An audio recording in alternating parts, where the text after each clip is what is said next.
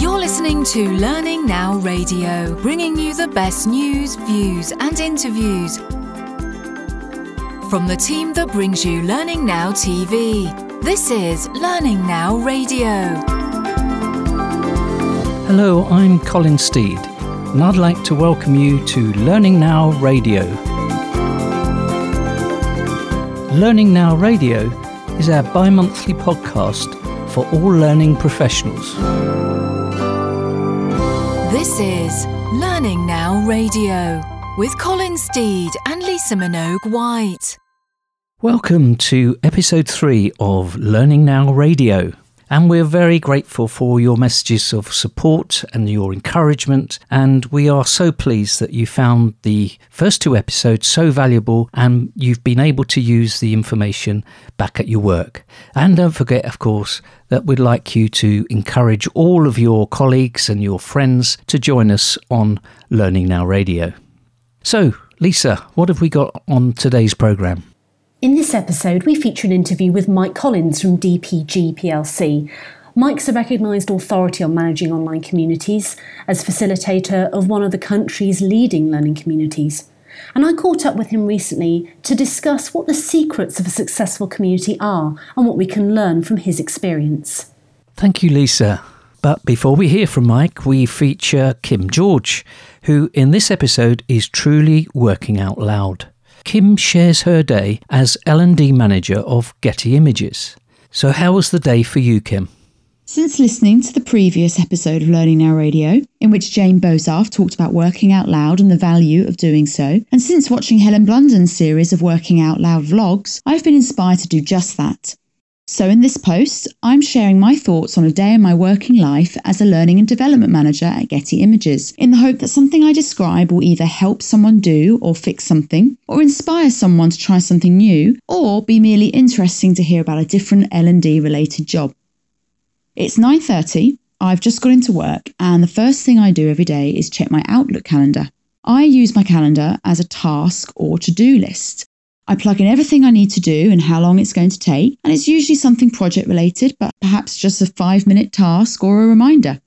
So, for example, later this morning, I've got a 2-hour slot allocated to continuing the work I'm doing on the revamp of our global onboarding program. Planning my days in this way means that not only do I not forget things, but my calendar also gives me an indication of how long I have to do something or how long it should take, as well as showing my true availability to others.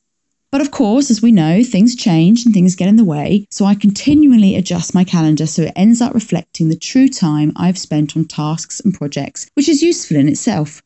Right now, I've got a 60-minute slot allocated to check-in and responding to emails, plus any admin or research I need to do. I know this sounds a bit of a luxury or maybe even a bit lazy, but for me, starting my days like this helps me to get in gear, and I also like to spend this time catching up with blogs and Twitter too. We always say personal research and development is invaluable, yet so few people actually set aside time for it. At Getty, I always encourage people to spare either 10 minutes a day or 30 minutes a week for their own informal, unstructured learning. You never know, maybe I'll learn something this morning that I'll be able to share with you later on. Hi again, it's now 11:30 and I got through my emails pretty quickly this morning, so I was able to devote about 20 minutes to blogs and social media. One thing I've just watched is a video on YouTube, albeit a rather dated one, so you may have already seen this, on IDEO's approach to brainstorming. It all came about because ABC, the US TV channel, tasked IDEO, the product design company, to completely redesign the shopping cart trolley in just 5 days. So this 8-minute video follows their progress and documents exactly how the team works together, brainstorms ideas, makes decisions, and then goes about prototyping and developing something. It turns out they identify issues quite early on, and then in this case, they split into groups to crowdsource and research usage practices and trends directly from shopping cart producers and suppliers, end users in supermarkets, and also industry experts. I thought the video is a great insight into IDEO's approaches for innovation and project management. And while its ideas might be quite old now, I found it a reminder that it is worth taking risks, worth valuing progress over perfection, and recovering quickly from any ideas that don't work. Hi again. If I sound a bit more zen-like, that's because at lunchtime today I went to a yoga class. It really does help me to relax and clear my head, and I always return to the office after an hour feeling upbeat and, well, ready for anything. Now it's time for me to continue with the revamp of our onboarding programme that I mentioned earlier, ready for 2016's new starters. Now, we always need to keep the content and the activities current and relevant, but it's also nice to refresh the programme at least once a year for the coordinators and facilitators in L&D and HR as well. My approach has been to establish a small project team of L&D and HR colleagues who are helping me to gather feedback from stakeholders and business experts and to gather new materials. Divide and conquer, as it were. Once we have this info, we'll be able to establish exactly what's needed, what's possible, and go about creating new resources and establishing any new or improved processes. So I've been interviewing SMEs over the last few weeks to find out what they think new starters need to know when they first join the business, the advice they'd give someone on their first day, and also how these experts would describe Getty Images' business and culture. Now, while I think I might know the answers to some of those questions already, I think it's really important to gain this feedback or insights into the perspectives of people who have been here a while and not just look for feedback from the new starters themselves every single time we onboard someone. You see, everyone here has good ideas, regardless of how long they've been here, and they've got something to offer. For example, one great idea someone told me the other day was that why don't we present or record a series of Petra Kuchas? So rather than our usual 30-minute guest speaker slots or our lunch and learns, a group of people could instead meet with the new starters all at once and spend 20 seconds on each of 20 slides, perhaps presenting their favourite 20 images or images that tell a story or images that mean something to them. We could then have a panel discussion as a group with the new starters about the topics raised and the images shown.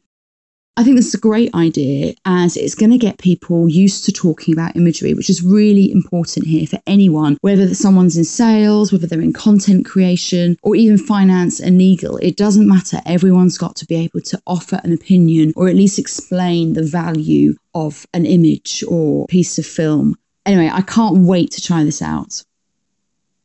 All right, so it's 5:15 in the afternoon now, and I'll be thinking about heading home soon. Today's been a pretty typical day, and it's not been too bitty. By that, I mean I've been able to focus mainly on one thing, our onboarding programme, which I find enables me to be more productive rather than being distracted or pulled in different directions at once. But something else I have been monitoring throughout today is the coordination of a leadership development course which we're running for our London office later this month. We run these Fierce Conversations workshops about a dozen times a year, globally, both face-to-face and virtually, and I make sure they all go smoothly. Now, you've probably heard of the Fierce Conversations company or philosophies, but if you haven't read the book by Susan Scott, I would really recommend it. Anyway, I hope you found this insight into my day interesting. If there's anything you want to know more about, you know that you can find me on Twitter. And if you're inspired to record your own working out loud reflections, we would love to see your 1 to 2 minute videos on Learning Now TV. So watch the next episode on November 26th for more details. Thanks for listening. Learning Now Radio. All the best news, reviews and interviews. And now we're pleased to welcome Mike Collins to Learning Now Radio. Lisa. On this edition of Learning Now Radio, I'd like to welcome our friend Mike Collins from DPG. You might know him as Community Mike on Twitter, and that's a really great link to what we'll be talking about today. Mike is incredibly active in the community space, as well as being one of the, I think it would be safe to say, Mike, leading facilitators of learning communities in the UK. But it's more than an interest and a passion for you. I know that it's really a core part of the work that you do. So hopefully we can get under the skin of that today, Mike. So welcome to the show. Hello, Lisa, and thank you for that stupendous welcome. I'm blushing quite a lot. It's my job, exactly. It's my job to butter up the interviewees. But you did a good job. I think it's true to say, Mike, in terms of community, I think you've worn your heart on your sleeve with this one, that we know you from communities, but it's easy to say, I think, as a philosophy, as a learning approach. Of course, communities are important to bring people together to learn about things that they're passionate about. But why is it so important to the way that you go about your work? There's quite a lot of different things to it. I mean, it's one of the things that really kind of connected me with the concept of communities was many moons ago, and it was just purely the ability for people to connect with one another, to share what they know. That at its essence, what makes community so exciting, because you take out the having to have an expert or somebody who is a trainer in the traditional sense, and you've got the ability to connect people and to get them to share their knowledge, their experiences, warts and all, their successes. And that for me is such a powerful way of learning, that if you can then shape and design these spaces for people to come and share that knowledge, then I think that's a really powerful way of learning. And that's something that does get me excited. It really kind of does ignite the passion in being able to help people be better learners. And how do you see that manifest itself actually with the learners themselves? Because it could be, you could say, well, of course we work in the learning space, so intrinsically of course we should be passionate about it, of course it should come naturally to us. But what's the impact that you see with the learners? Because I know that your communities, they're very vibrant and they have a lot of members as well. Yeah, I mean, the first thing I think is, when we say, as L&D, we should be passionate about it. In my experience, what I've actually found is there's quite a lot of barriers to, using communities, because it actually removes the trainer or facilitator as potentially a point of power or the expert. So there's quite a challenge really in terms of using a community of practice to support learning, and for the L&D community, for want of a better term, to actually use those proactively to support the learning. So I think one of the barriers that I certainly have come across in the years that I've been working with communities is that concept of knowledge is power versus knowledge sharing is powerful. And I don't know who there's lots of phrases and cliches out there, but the kind of the concept of you are what you share has always sat, really strongly with me, in terms of actually I can add value to others and to myself through being an active participant in a community where I have got something to say. And it is a bit of a shift, Lisa, in terms of mindset and your own behaviour, from moving to that, well, actually I've got lots of good information that I know and I'm quite experienced. What's the shift that needs to take place for somebody like that to then start offering their experience and their value to others, so others can benefit from it? And I think we certainly have seen that in the communities that I've been involved in, this concept of lurker to being an active participator, and you can consume lots of content, but actually you don't participate or provide anything that starts to become two-way, or you start contributing elsewhere. And we talk a lot about strategy and community development. And there's different ways that you can look at it in terms of community life cycle and what you have to put in place to get people engaged and get people interacting. But as with any community of practice, you've got to meet the needs of the people within it.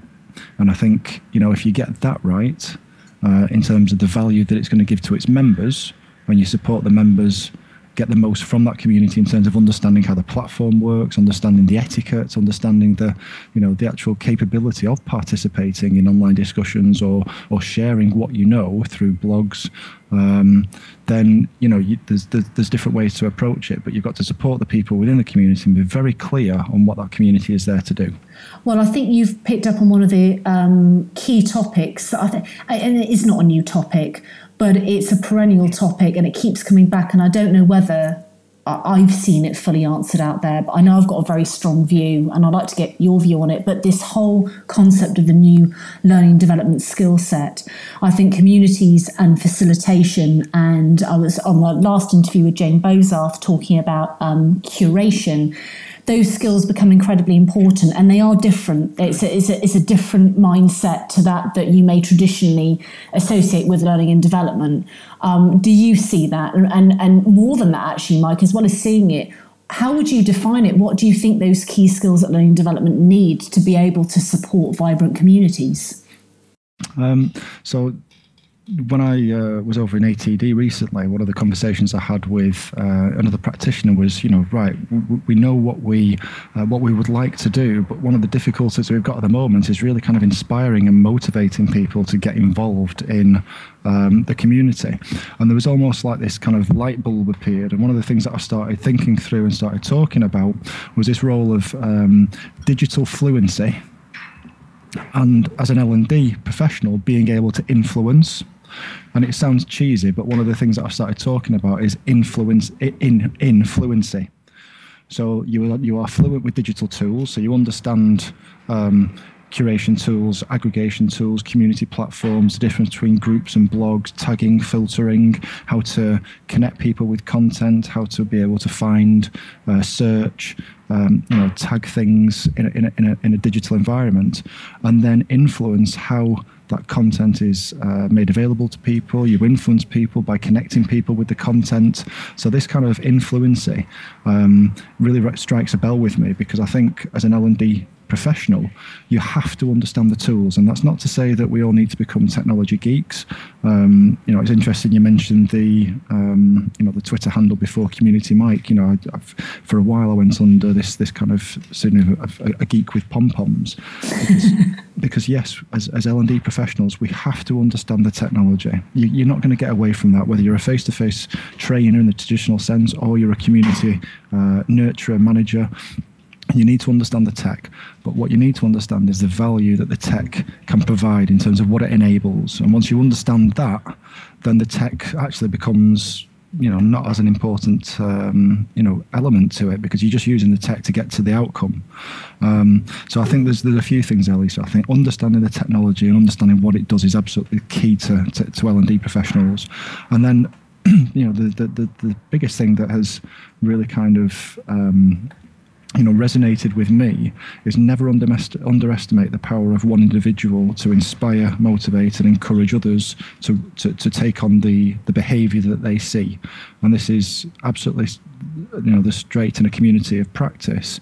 If as an L&D professional, if you are that connector, that nurturer, that encourager, and you are helping people find value, then they will mimic and they will mock and they will take the behaviours that they see around them, and they will start to do it themselves. And a lot of that is down to coaching as well. I think there's a big probably missing gap at the moment between people coaching people into how to become successful in these new type of roles. That's what sat at the heart of our decision at DPG to put a community of practice right at the heart of what we do, because it's one of my own personal battles working in a large regulated corporate was the barriers and misunderstanding of what these more open and collaborative tools meant to us as L&D professionals, and indeed the organisation. So it shifts that view from L&D being the custodians of learning to actually being the enablers of conversation and collaboration, and utilising those in a productive manner. So I think the power of one individual to really stand up and role model what being a community manager and what a community nurturer does enables others to see that. And I think that's what drove our decision to put the community of practice at the heart of what we do, so that people who are becoming L&D practitioners and professionals, people who are looking to get into HR and human resources, actually see what it's like to be part of a community of practice, to feel it firsthand, to get that experience of participating in a group. And the way that the program's been written is to include things like discussions, things like writing a blog, things where they come online to chat. They use technology to connect and to keep those conversations going. And that's, really important to us, because that means that those individuals can go back to their organisations and say, hang on, why aren't we doing this? I just had a really positive experience in using the technology to do this, yet we're not doing this. So, for me personally, I really wanted that to be sort of a catalyst for change, that people who use this community of practice themselves, again, see what, successful people are doing when they use it and use it well, and then they can go back into their own organisations to role model it themselves. Well, that's a great point. So if they're going to take it back into their organisations and deploy this themselves, and as you mentioned before, it's part of what you do, it's part of your solution. Do you have some advice on how you blend communities with other learning delivery methods? Certainly one of the things that's worked really well for ourselves is to understand where the conversations are. So if you are looking at your own organisation, whether it is sort of a silo organisation or whether it's open and collaborative, work out where people are who are having conversations. So it might well be on, in fact, a great example of where this worked was at an old place of work, and they were looking at trying to ascertain what the new vision and values were of the company. So they could have done the one-way email communication and emailing your suggestions, but instead they took the brave decision to make it into an open forum and to encourage people to participate in what they felt were going to be the new values and visions. Through that, it became clear that people had particular interests in a certain policy, or they were interested in trying to change a way in which we work. So it's starting simple, I think, Lisa, and working out where you're going to get your best bang for your buck, and working out where people are actually going to get value from talking to one another. The key thing is, whatever happens and whatever ideas are contributed, that they are acknowledged and they're followed up or followed through, and they get some sort of communication back. Because there's nothing worse than participating in a community or an online thread forum discussion and posting something that you're really proud of and then you get absolutely nothing back. So that's one way in terms of an organisation to kind of bring people together to talk about some common themes and common interests. I think specifically from a learning perspective, where we've really found some benefits is to put the community at the heart of the learning experience. So it's not just about a training event. We make learning a continuous process throughout a programme or a campaign or a course, whatever you're working on.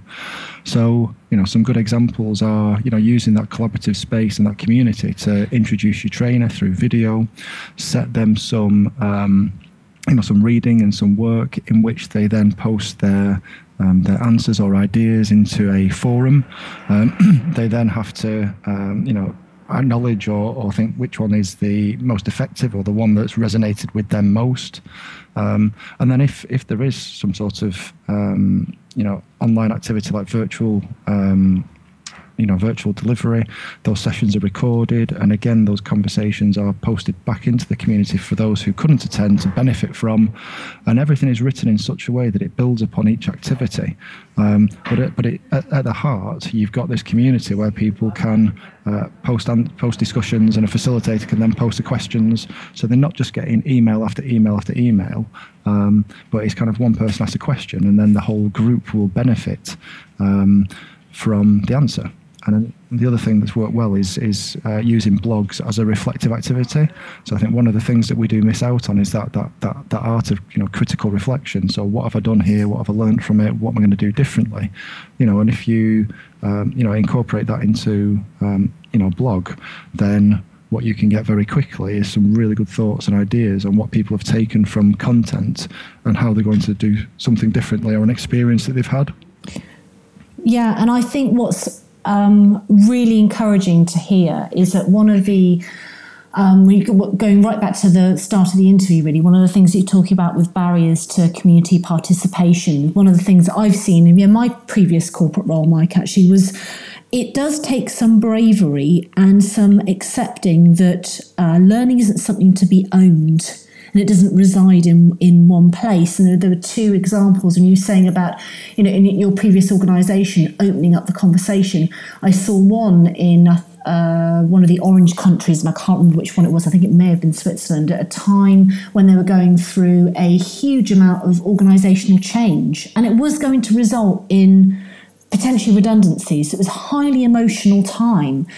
But they opened up an employee forum to discuss that and discuss how it was being managed, what they thought things would look like once they'd gone through this transformation, having a space to explore their experience of this huge change program. And it was an incredibly brave step. And I know there are lots of L&D departments out there, or HR departments, that just may think that's an absolute no-go area. Why on earth would you open up a public forum at that time? There'd be all sorts of mud being slung, as it were, all over the place. Exactly the opposite happened. And it was incredibly positive. It was self-policing. If people really had an issue that perhaps wasn't appropriate for that forum, you could see people trying to support and coach them to the best channel to explore that. But overall, it helped the organisation own that change programme. And where I've seen it in specifically with a learning program, where a group of expert users or people that have deep insight into a particular sort of contextual problem in an organisation, they already have a community. They then own the formal learning. So they help to breathe life into that and make sure that that's, on point, that it's relevant, that it's right, that they're kind of capturing the conversations that are happening around the formal learning back into the community. And I think with both of those, goes back to your point, doesn't it? It was purpose. The purpose was crystal clear. Yeah, definitely. If without purpose, what do you have? Things can grow organically. Things, can change their shape, grow, evolve. But again, that initial purpose of why you're going to bring people together, is absolutely key. One of the things that, a friend of mine, Julie Wedgwood, told me was the 4 Ps of community development, which were platform, people, passion, and the Pied Piper. And I beg your pardon, sorry, so passion, take purpose as your number one. So purpose, platform, people, Pied Piper. So have you got the purpose? Have you got the platform? Have you got the people that are going to be able to bring it together? And have you got that Pied Piper who can, really lead from the front? And again, one of the videos that really kind of struck me as I could relate to it in all, the years that I've kind of developed communities now, is the leadership lessons from Dancing Guy, which I think is Derek Silver's. And it is just the guy dancing in the field, and he gets his first follower, and then all of a sudden a movement starts. And again, this links in with Simon Sinek's law of diffusion of innovation, where you do get your innovators, the people who do things differently, who think differently.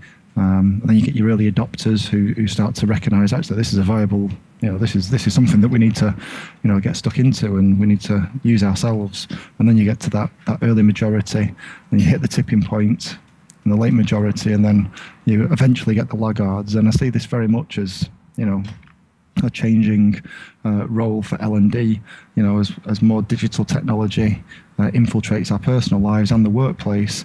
There's just different ways in which we can look at how we, facilitate and orchestrate and organise, learning, or at least putting the structures and infrastructure in place where learning can take place in a less controlled manner, and it is more organic. It is, as akin to us facilitating and helping connect people with others, where learning takes place, as opposed to we being the owners and controllers.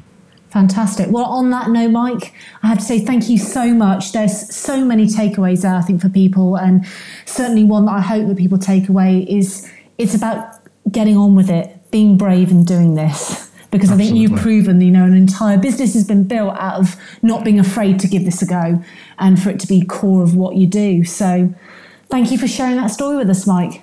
No, cheers, Lisa. Thanks for your time. Lovely. Thank you. All right, bye. This is Learning Now Radio with Colin Steed and Lisa Minogue White. Well, that's it for episode 3. We hope you enjoyed it and found it valuable for your work.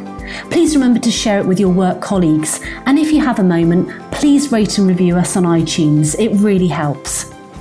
In the next episode, I'm delighted to feature my interview with Clark Quinn. I caught up with Clark Quinn after DevLearn, and we discussed the future of L&D and the role that it will play in the organisation. I hope you can join us then. Thank you so much for joining us. Please help us to spread the word by mentioning it to your L&D friends and colleagues, and rate us on iTunes. Remember, if you subscribe to the channel on iTunes, you'll never need to miss an episode. So Lisa and I look forward to you joining us for the next episode in 2 weeks' time.